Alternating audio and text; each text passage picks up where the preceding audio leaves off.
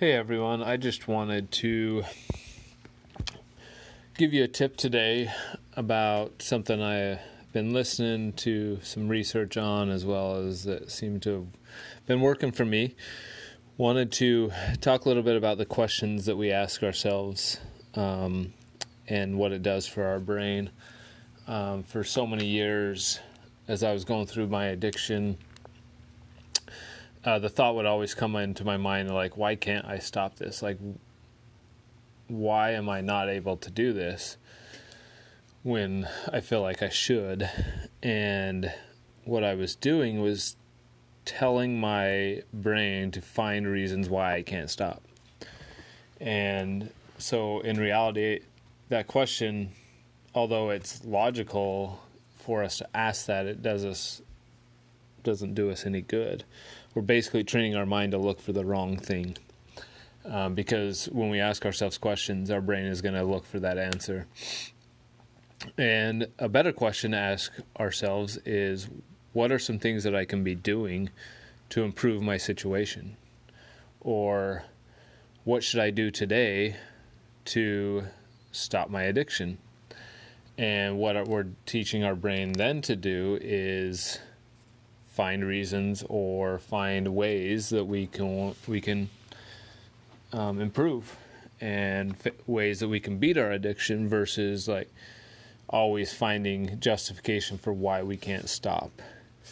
And I think it's an important thing when we talk about mindset a lot and changing our mindset. Stop looking back at your 20 years of failed attempts and start looking forward to the recovery that you're going to find. Our time on earth here is very short, and we're very young in our training, if you will. So the idea that we're going to be punished for mistakes or tries that weren't good enough is just not true. What we're going to do is, what we want to do is learn from our mistakes and continue to try.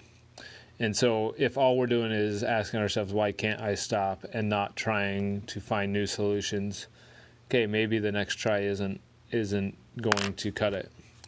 But if we're constantly looking for new information, new ways, new people that are there to help, and we're asking ourselves, what else can I do to improve this? What else can I do to beat it today?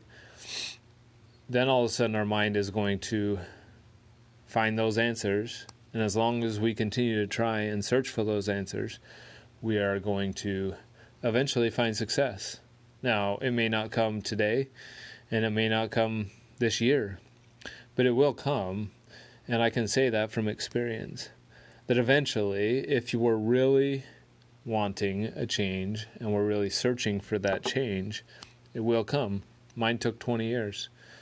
Others are much quicker, and some are longer. But know that if we start asking our brains or asking ourselves the right questions, all of a sudden we might start finding the right answers, versus the excuses as to why we've been in our addiction for so long. Hope that helped today. Just something on my mind that I wanted to share with you. Feel free to reach out to us at the Addiction Reset Podcast, and hope to see you next time.